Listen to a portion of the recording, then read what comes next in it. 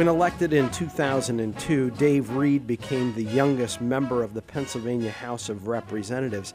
Today, he is the House Republican Majority Leader with the largest Republican majority since 1958.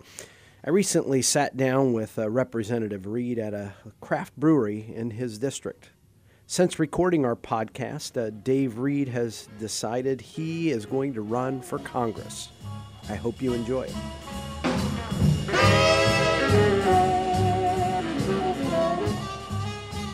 Welcome to Brews and Views. I'm Matt Briette, president of the Commonwealth Partners Chamber of Entrepreneurs, and I'm in Indiana, Pennsylvania at the Noblestein Brewery, and I'm joined by House Majority Leader Dave Reed. Great spot you've picked here, Dave. Matt, we could not be happier to have you here in Indiana, Pennsylvania. Noblestein's just been open for a couple years. You know, a couple guys from the community brewing beer in their garage, started this from scratch, and it's just amazing how far it's come. They're into the Pittsburgh market now, and just a really exciting example of starting a business from the ground up. Well, I don't know if you saw this, but the Brewers Association said that Pennsylvania is the nation's leader in the production of craft brewing, even beats California. Yeah, it just came out. It's amazing because we'd been kind of moving up the totem pole there. And to be number one in the country is pretty amazing. And because those are all small businesses starting in people's homes, their garages, and people taking a risk. Well, and that's what's really neat is you've got these small businesses that are starting up. I remember a small business when I lived in San Diego. There was this little hole-in-the-wall home brewing place called Ballast Point.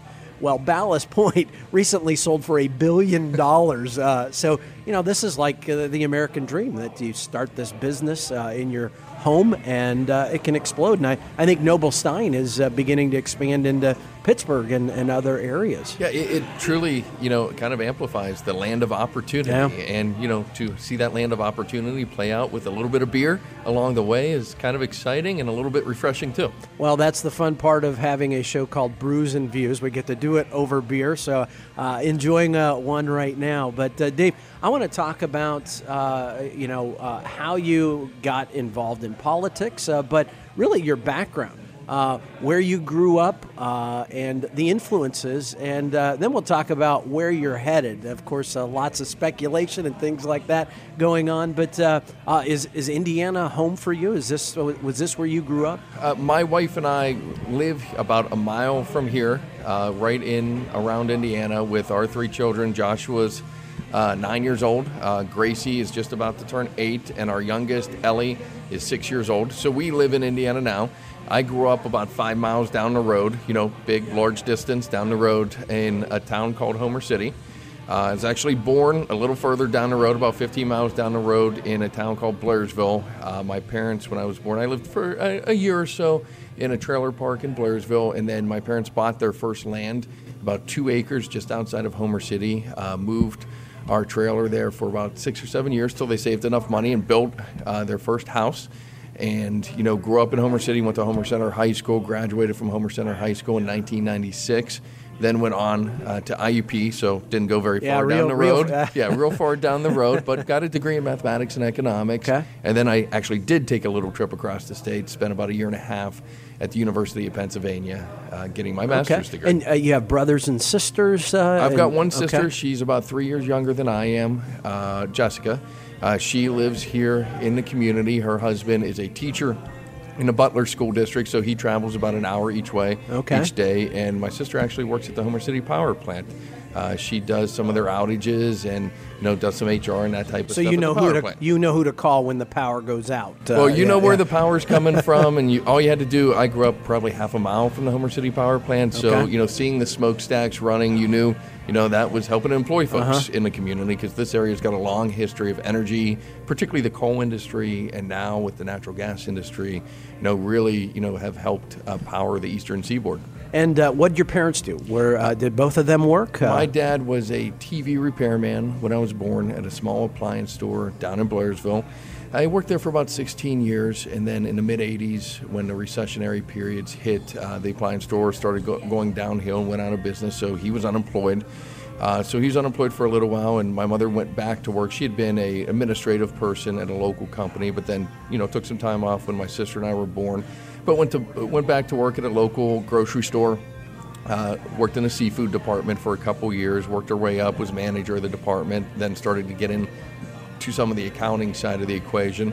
Ended up actually working for a local bank, S&T Bank, and retiring from there just a couple years ago. Are they still living in the area? Oh, yeah, they still live in the area. Okay. And my dad worked in manufacturing for a number of years, did everything from maintenance to machining to wiring control boxes until, unfortunately, the company he worked for, a local company called FMC, closed its doors after generations of being here. They outsourced a lot of those jobs to China and moved some of them across the country to Oregon and then down to Mississippi and Tupelo.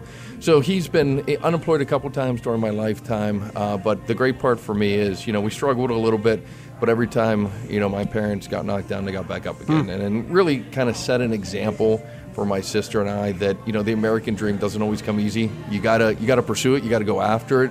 You got to take advantage of those opportunities, but ended up being the reason I went into politics afterwards. And seeing that happen in your family, was that a dramatic impact? Or, how did your parents deal with that and talking to the kids? Like, look, Dad just lost his job.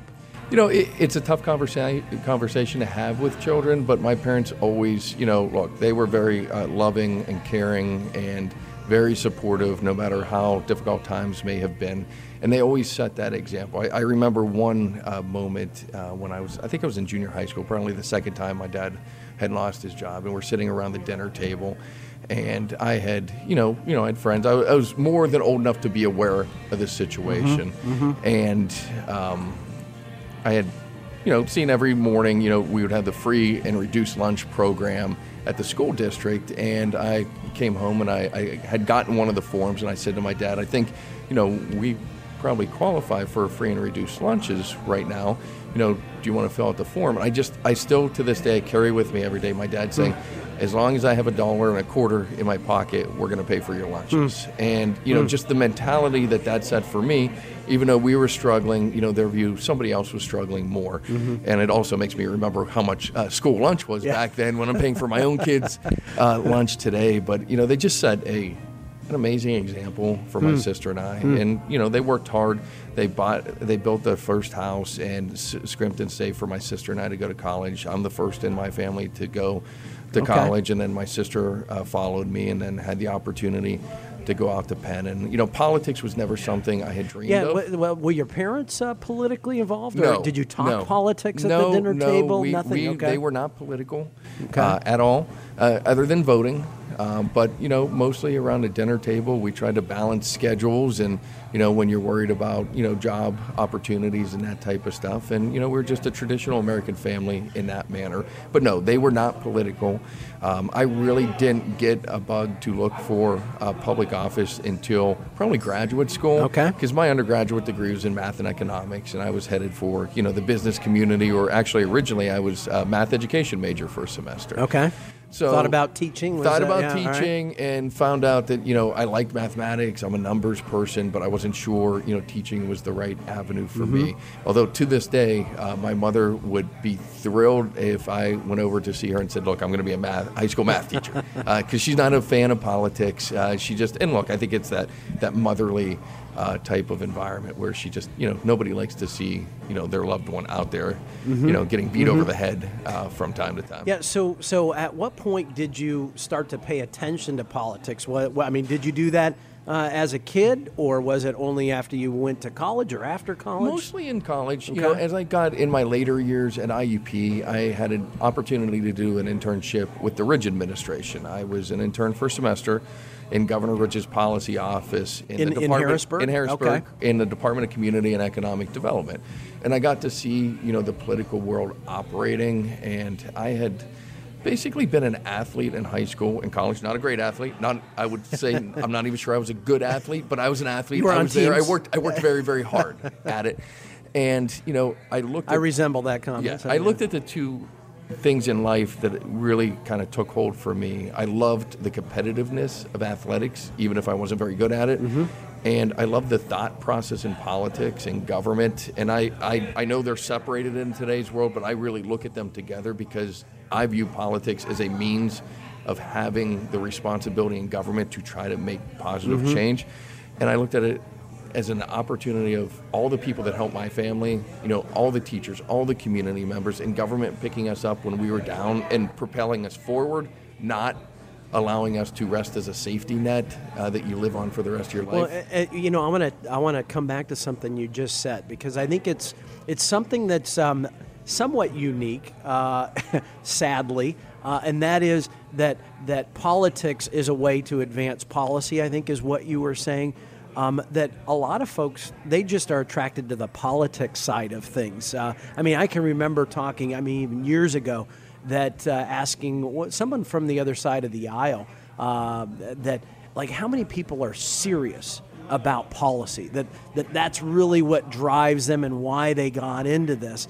And sadly, it was a really low number, that the number of people that are really concerned. I think that has improved dramatically over the last decade. I've been in this for over 15 years now, and I've seen a dramatic increase, I think, in terms of the people that are coming to Harrisburg and wanting to make a positive difference, that some of those entrapments or the things that were attractive to people have kind of gone away. What's your, you've been there since 2003, I guess is when you were first sworn in, and you've essentially seen a lot of that change that I have. Do you share that observation that I just made?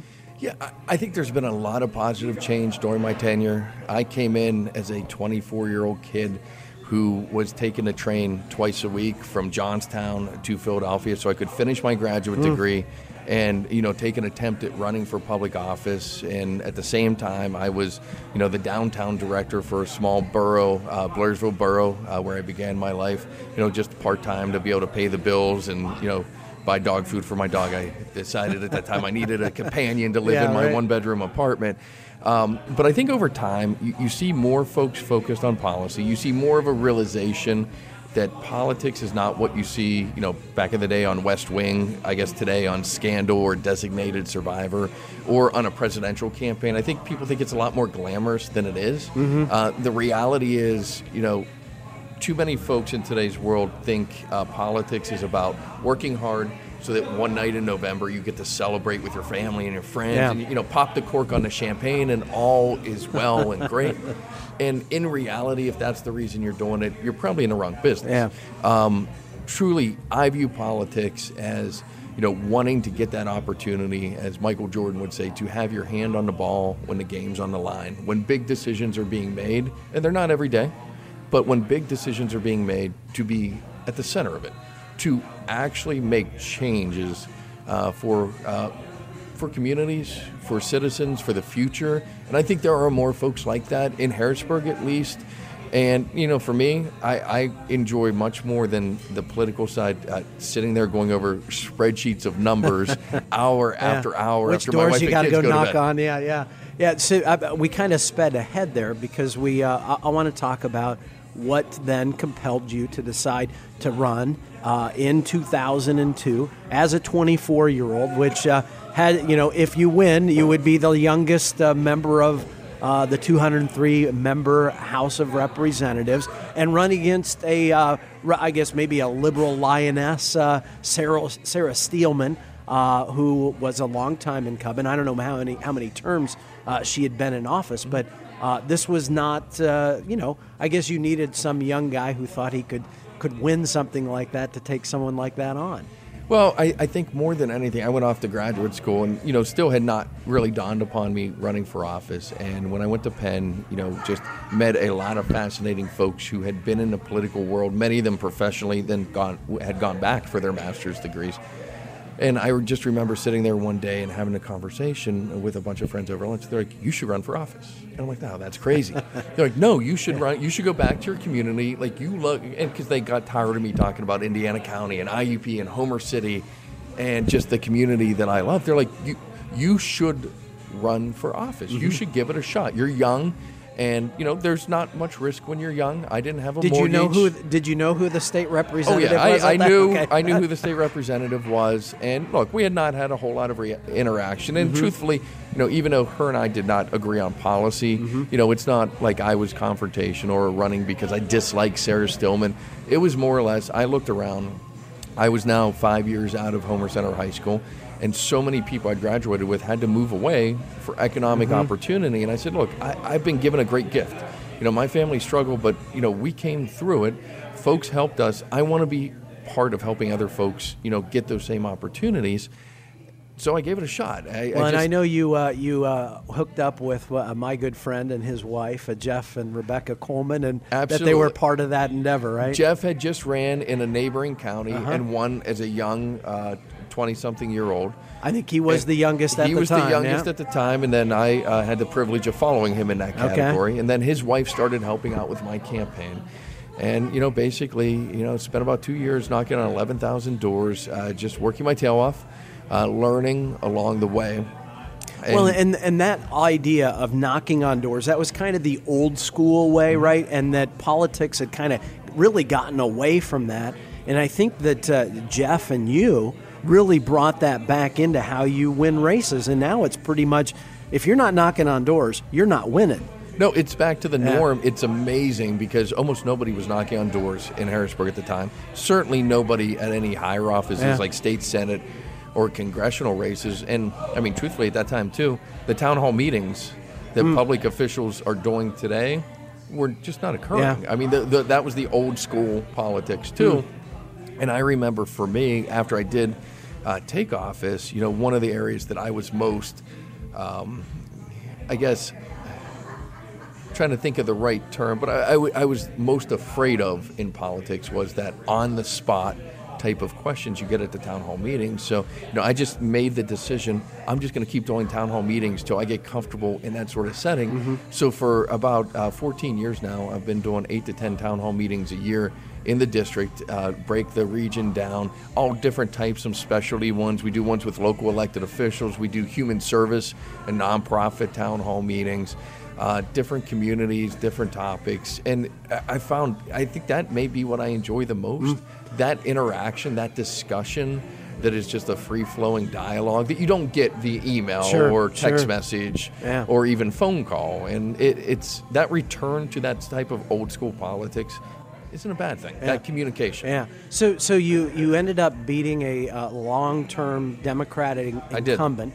And this was a pretty Democratic area for a long time. I know that Jeff Coleman's victory previous was a Democrat, long-time incumbent. Why are you a Republican? What made you decide, I'm a Republican. Those are the principles, the policies that I believe in. And that you would say, I'm going to run, as a challenge against what has traditionally been a Democratic House seat.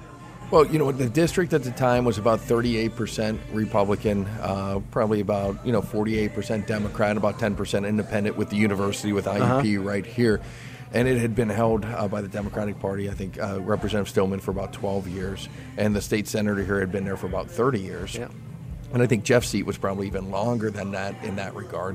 But, I had actually switched parties a couple times as a young person. I registered in 96 as a Republican without a real thought process on the political party structure, but it was a presidential primary, and President Clinton was unopposed in a Democratic primary. And at the time, there were a number of Republican candidates. Now, by the time it got to the Republican primary, it didn't matter, but it was over, but it ended up being Bob Dole. But I remember being fascinated with Steve Forbes at the time. So I registered as a Republican in college. Like I was for him. Yeah, a lot of people in college, you switch over to the Democratic Party, and I did that. For no other reason than almost everybody else was. And then when I looked at running for office, I come from a community here in Indiana that there's not a huge difference between Republican and Democrat, particularly when you get outside of the university community. Within a university, there's a difference. But the rest. But like on guns, everybody was the rest of the pro-Second community, Amendment, pro-life, pro-gun. People just want to work. A long history of Catholic immigration into the community, particularly with the coal industry and the steel industry. Just salt of the earth folks who just want to work hard, coach their kids' little league team, pay their taxes, and go on with their life.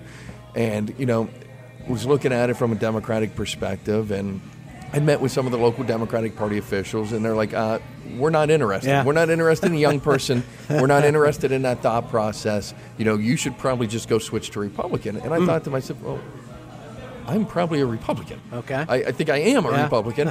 And I'm really running, particularly at the time, I just wanted to help my community. I wanted to help rebuild what had started to fall apart with the downward trend in the coal industry, and wanted to be part of the future. So ended up, meeting with the Republican Party, meeting with a lot of folks, and running as a Republican, winning, and Do you remember what your margin was? Did you? 57-43. Really? So that your first time. What was it that people embraced? Did they like the youthfulness? Did they? What was it? I honestly think it was the youthfulness, and I remember people ahead of time, the old guard saying, people are never going to elect a young person to public office. And as I knocked on those 11,000 doors, only one person told me they thought I was too young. And I remember hearing thousands of times, oh my goodness, it's so great to see a young person interested in politics, interested in government, interested in our community. And, it seems like it's such a long time ago, but I guess I'm still a young person. I'm still under the age of 40. Yeah. You're I know you're pushing 40, so you won't be able to say that for too much longer. But so, Dave, you end up going in 2003 and start to rise in the ranks. And in part, a lot of that was you got very involved with helping to elect more Republicans and dramatically grow the Republican majority, even going from a minority to a majority. And certainly out west here has been a significant growth area for Republicans. And really turning from Democrat seats to really strong conservative seats. Fiscal conservatives, people that are voting for the things that are really in the Republican platform with ease now. You look at the western half of the state when I started in this business, and really Jeff Coleman started it, one of the few Republican western seats at the time, and then I won 2 years later. You look at it then and you look at it today, the population hasn't necessarily changed, but their politics have. Yeah. They've realized that the National Democratic Party has gone further and further to the left, particularly on financial and economic issues, and actually social issues too. Everything. And, this area last election went overwhelming for Donald Trump. Overwhelming. Yeah. It truly is that Rust Belt area where, folks aren't as interested in, the far left social policies, but what they are interested in is keeping their families close to them, making sure that their kids maybe could stay in their community when they raise their grandkids.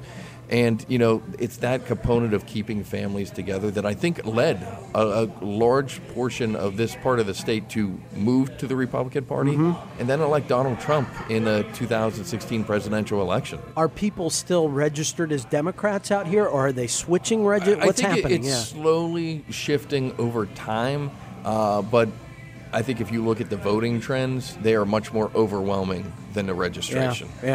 Yeah, I think performance, you can see that Absolutely. In the numbers. So you kind of put in your time, right, and start to rise in the ranks and get elected into some leadership posts. I think one in particular was the policy committee and start to drive some of the policy things that you're passionate about. What are some of those issues that really get you up and want to be a policy maker? What are those policy issues that you're most excited about? Well, you're right. I kind of got involved in the electoral process for some other campaigns by default. When you're in the minority party in Harrisburg, at least under the last Democratic majority rule, there wasn't much bipartisanship. It was mostly, you guys are on the sidelines, we're going to do whatever we want, sometimes successful, sometimes not. Right. So you're left with a little bit of time on your hands, and I'm like, well, I can't just sit here. It's not in my nature. I've got to do something. So I started getting involved in the campaign arm for the caucus to try to win back the majority so that we could put forth good policy. Do you remember what the minority, where you guys were at number-wise? We were at 97 members, and they were. And you need 102 to have. You need 102 to have the majority. So we weren't far off. But then in the 2010 elections, I headed the campaign apparatus for the House Republicans. We ended up winning back the majority. I got elected policy chair. And we took on a wide variety of issues Welfare reform was one of the top issues we looked at out of the gate with the Corbett administration. We looked at tax policy. We looked at infrastructure. One of the areas I was most passionate about was a evaluation of our anti-poverty efforts in Pennsylvania. And it ended up being a fascinating journey. Once people got past the fact that, hey, I'm a Republican and I care about people in poverty, initially a lot of Republicans were like, well, you can't be Republican and care about people in poverty. And Democrats were like, you can't be serious about that. Yeah. But we traveled the state. We talked to hundreds of people and organizations, and it turned out everybody was frustrated by the same things. Yeah. It didn't matter whether you were liberal or conservative. Everybody was saying, look, this system's not working. Yeah. We're spending almost $1 trillion a year, and we still have 46 million Americans living in poverty. That's not right. We'd be better off just cutting everybody a check at that point. So from that vantage point, it's kind of similar to some of the efforts that Paul Ryan overtook, when he was a rank and file congressman and then chair of Ways and Means, where he really looked at the roots behind governmental spending. Are we actually spending money in the most effective manner possible to get results, to help people get out of poverty, to be self-sustaining, and actually live that American dream of opportunity before them. So, well, and I think that, do you think that is the measurement of success that this current administration has? Is that, look, we want fewer people taking public subsidies that are using, food stamps and using public, or it seems that they tout that we've got more people, which I would argue is the exact wrong measurement of success. And that always frustrated me under the Rendell administration too, because they were always touting, we got X amount of people signed up for adult basic, X amount of people signed up for the CHIP program or food stamps or anything else.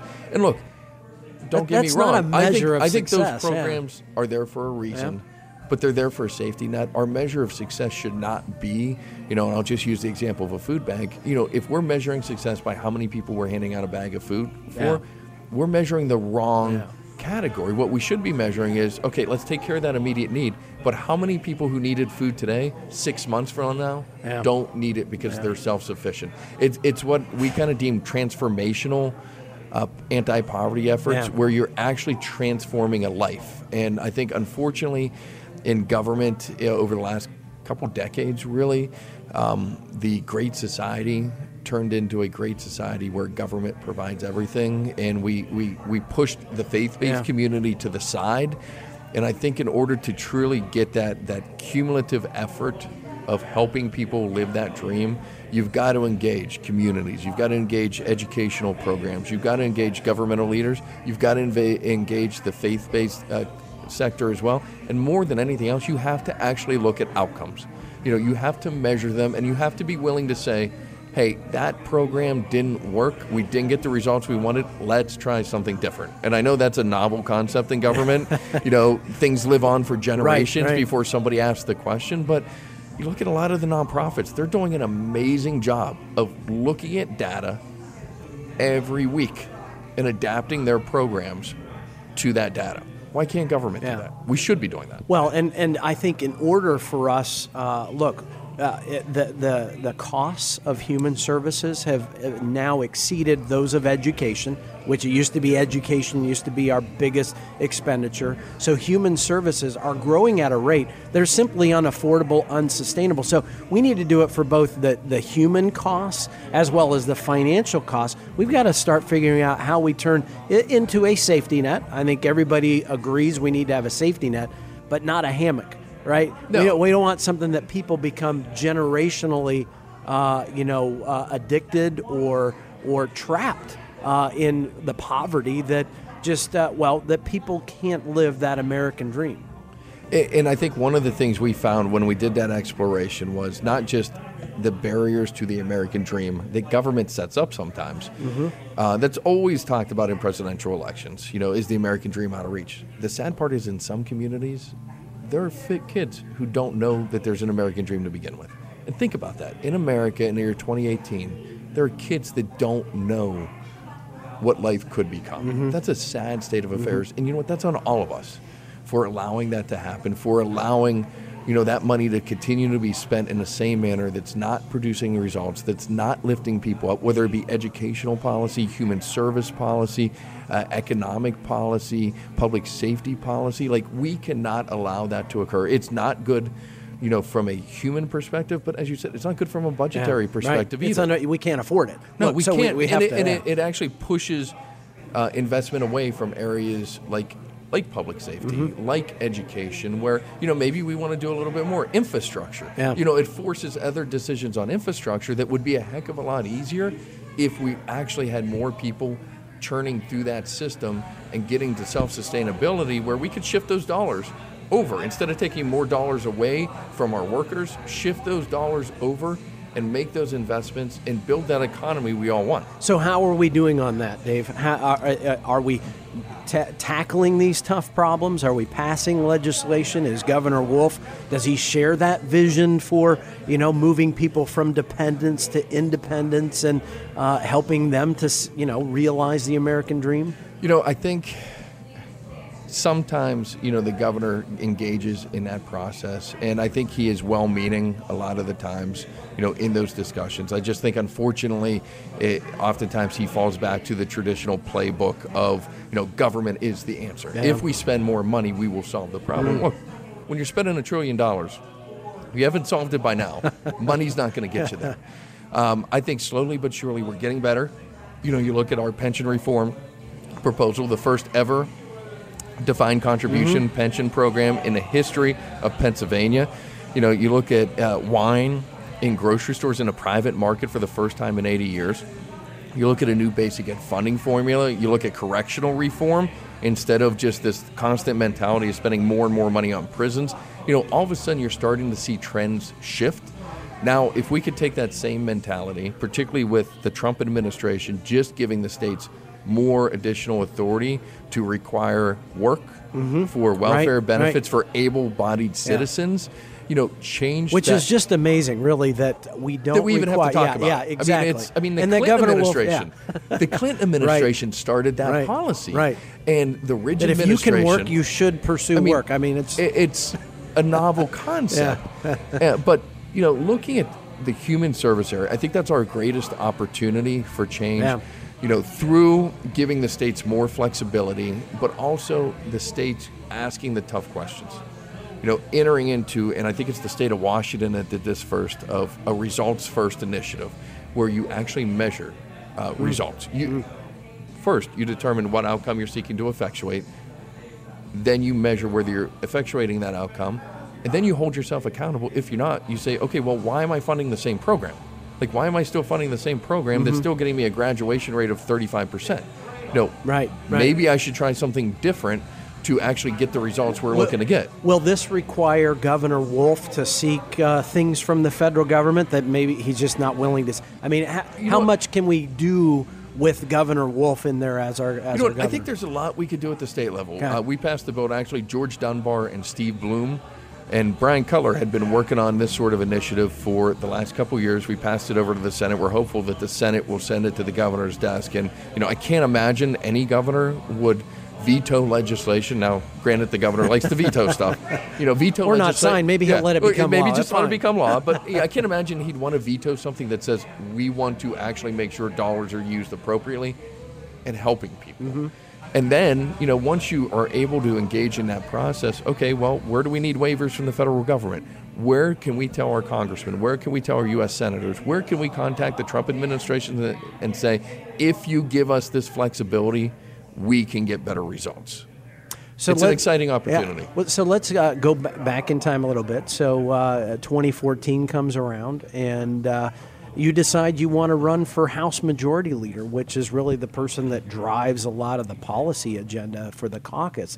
How did you arrive at that point of like, all right, I'm going to be looking to not only be elected in my district, but get elected by the majority of the Republican caucus? I think at least in part by default, because Sam Smith, who had been Speaker, decided he was going to retire.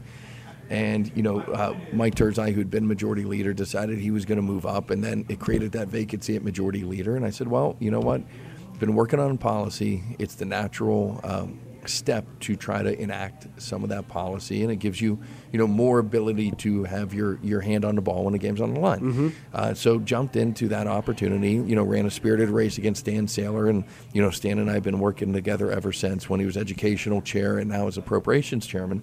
Ended up coming out on top of that race, and I perhaps didn't know exactly the world I was getting myself into, because then Pennsylvania went on to elect a Democratic governor, and we elected more conservative majorities in the House, in the Senate, and it all kind of aligned with a perfect storm of a massive budget deficit that had really been starting to pile up towards the end of the Rendell administration, when they used those federal stimulus dollars to plug operating budgets. And instead of making those tough decisions, Governor Rendell punted to Governor Corbett, and I think oftentimes he got a bad rap for some of the decisions he had to make. And all of a sudden, this perfect storm is coming together, and it's been a 3-year budgetary process that has been a difficult process, to say the least. But I think there's actually some pretty exciting stuff that's happened during that time. Public pension reform being at the top of those accomplishments, but also some additional opportunities in the school choice community with the expansion of the EITC program. I would say that one of the accomplishments, in a way, is holding off what Governor Wolf wanted back in 2015, which absolutely. was $4.5 billion tax increase, bigger than the other 49 states combined. And in fact, I was just reading about Connecticut that basically pursued the agenda that Governor Wolf wanted of, they've just raised taxes every year, and they're still dealing with the same problems. And that you just can look to Connecticut of this is what Governor Wolf's reality would have looked like in Pennsylvania. So in many ways, what you guys were able to stave off was the prevention of disaster.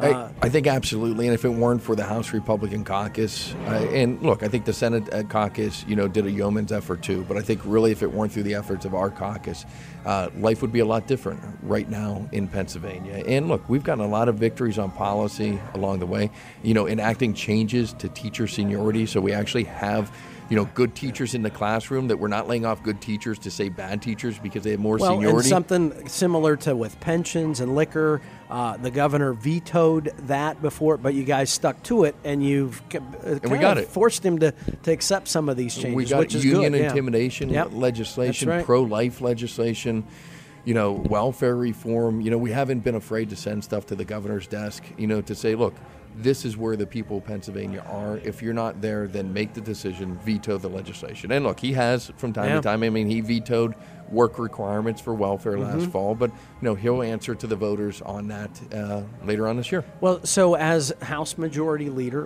what have been some of the biggest challenges, that ones that either you expected or didn't expect? I think the biggest challenge is always going to be, how do you bring people together in public policy? And pension reform is a perfect example. If we all sat down, all of us would draw up a pension reform proposal that's different. That's just the nature of the beast.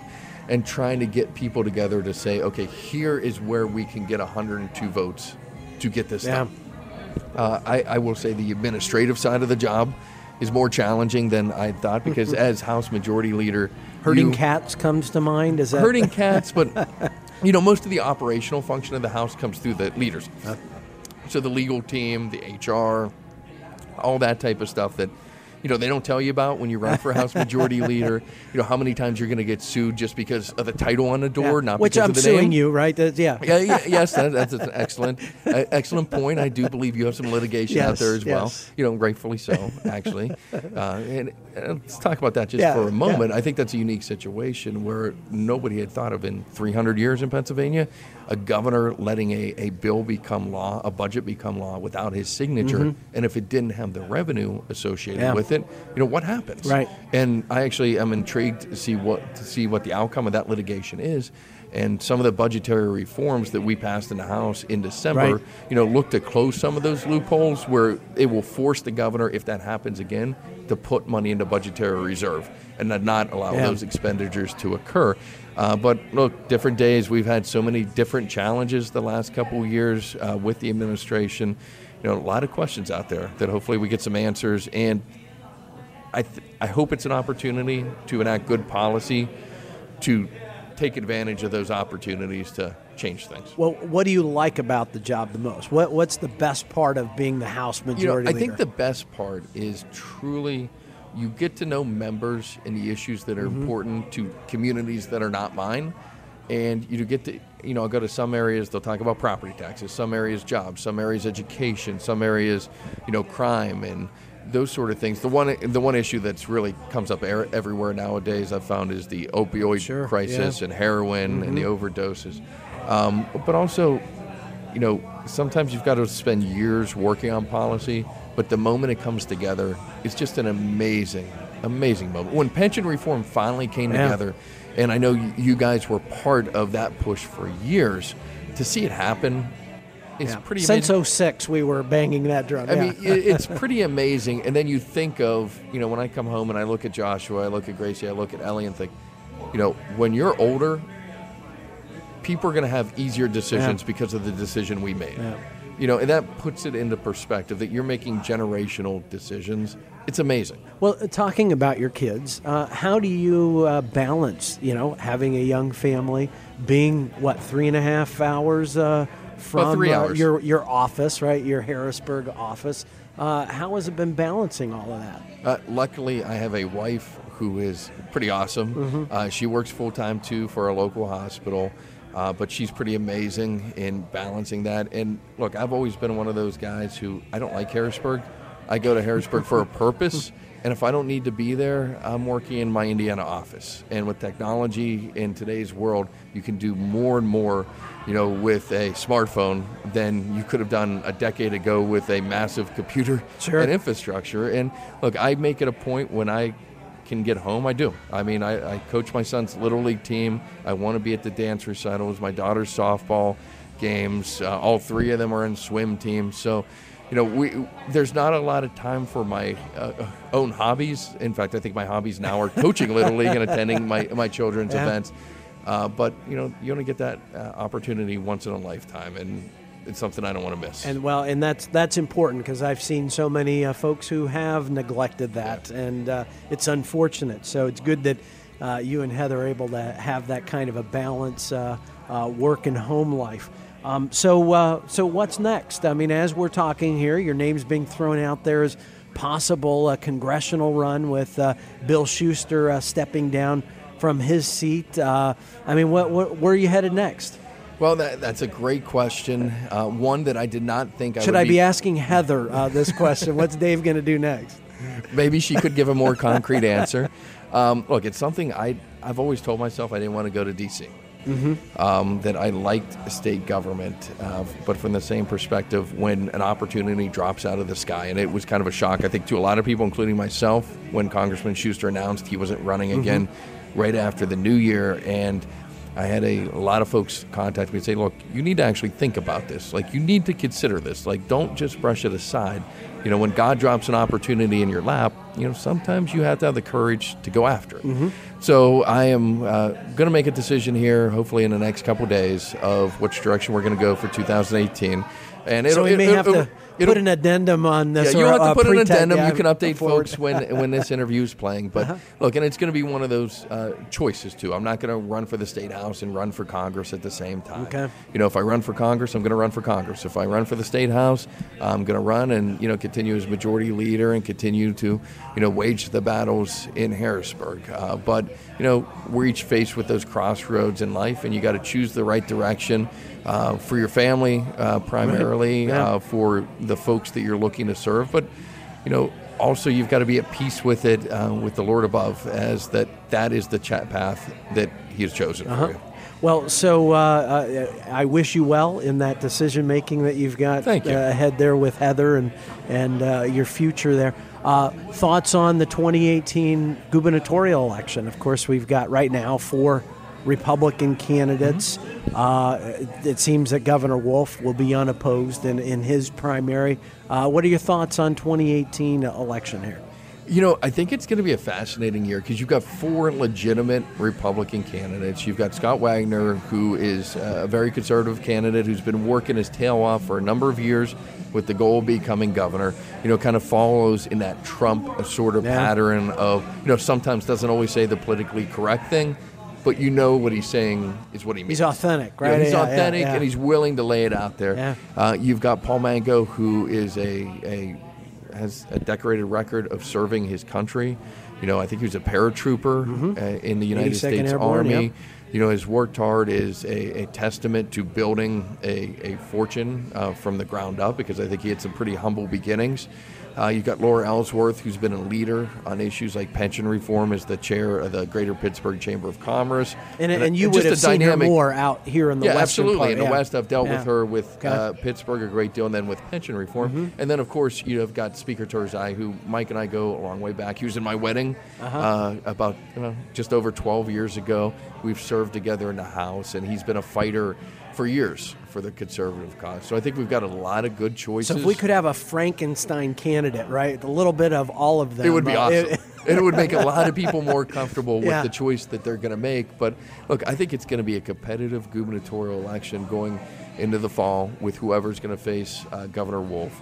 And look, I think with the passage of tax reform in D.C., I think we're going to see the economy really start to churn. I mean, you got the Dow Jones over 25,000.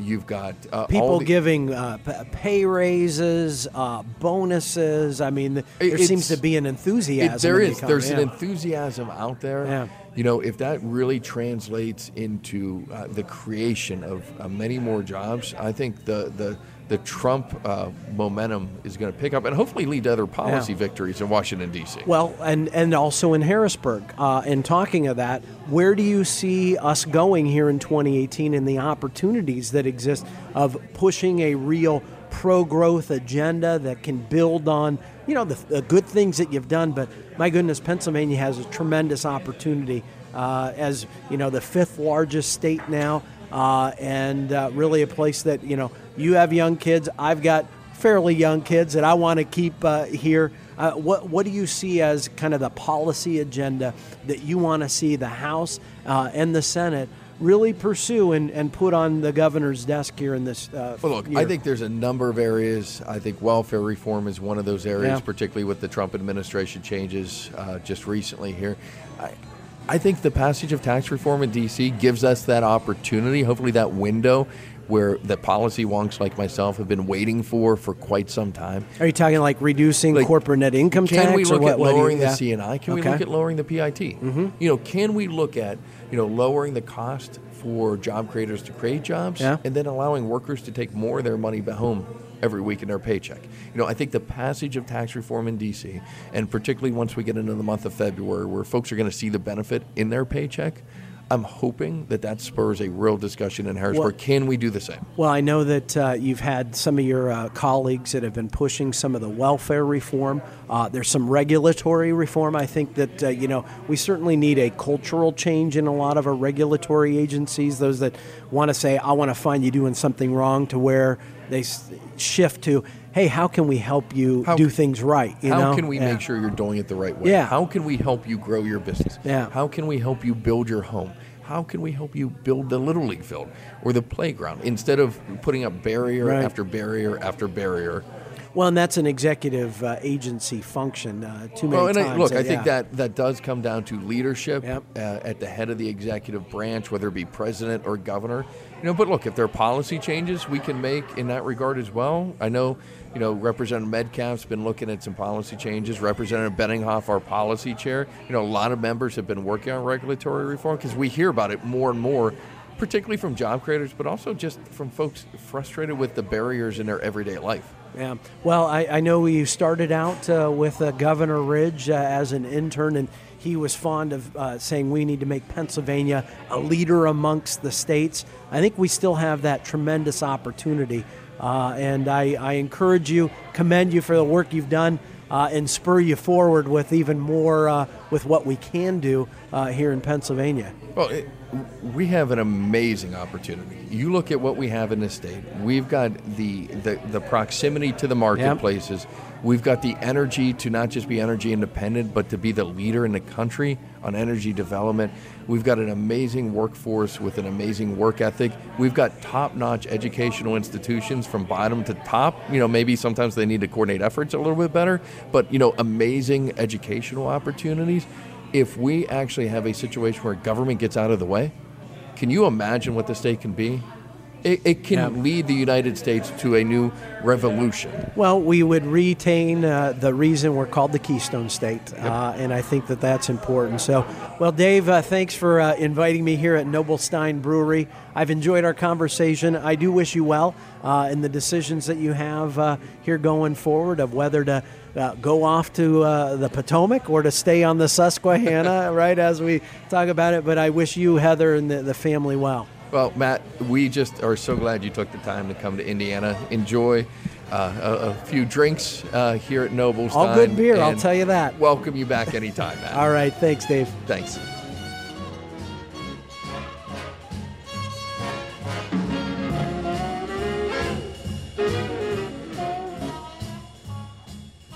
You've been listening to Brews and Views, a production of Commonwealth Partners Chamber of Entrepreneurs.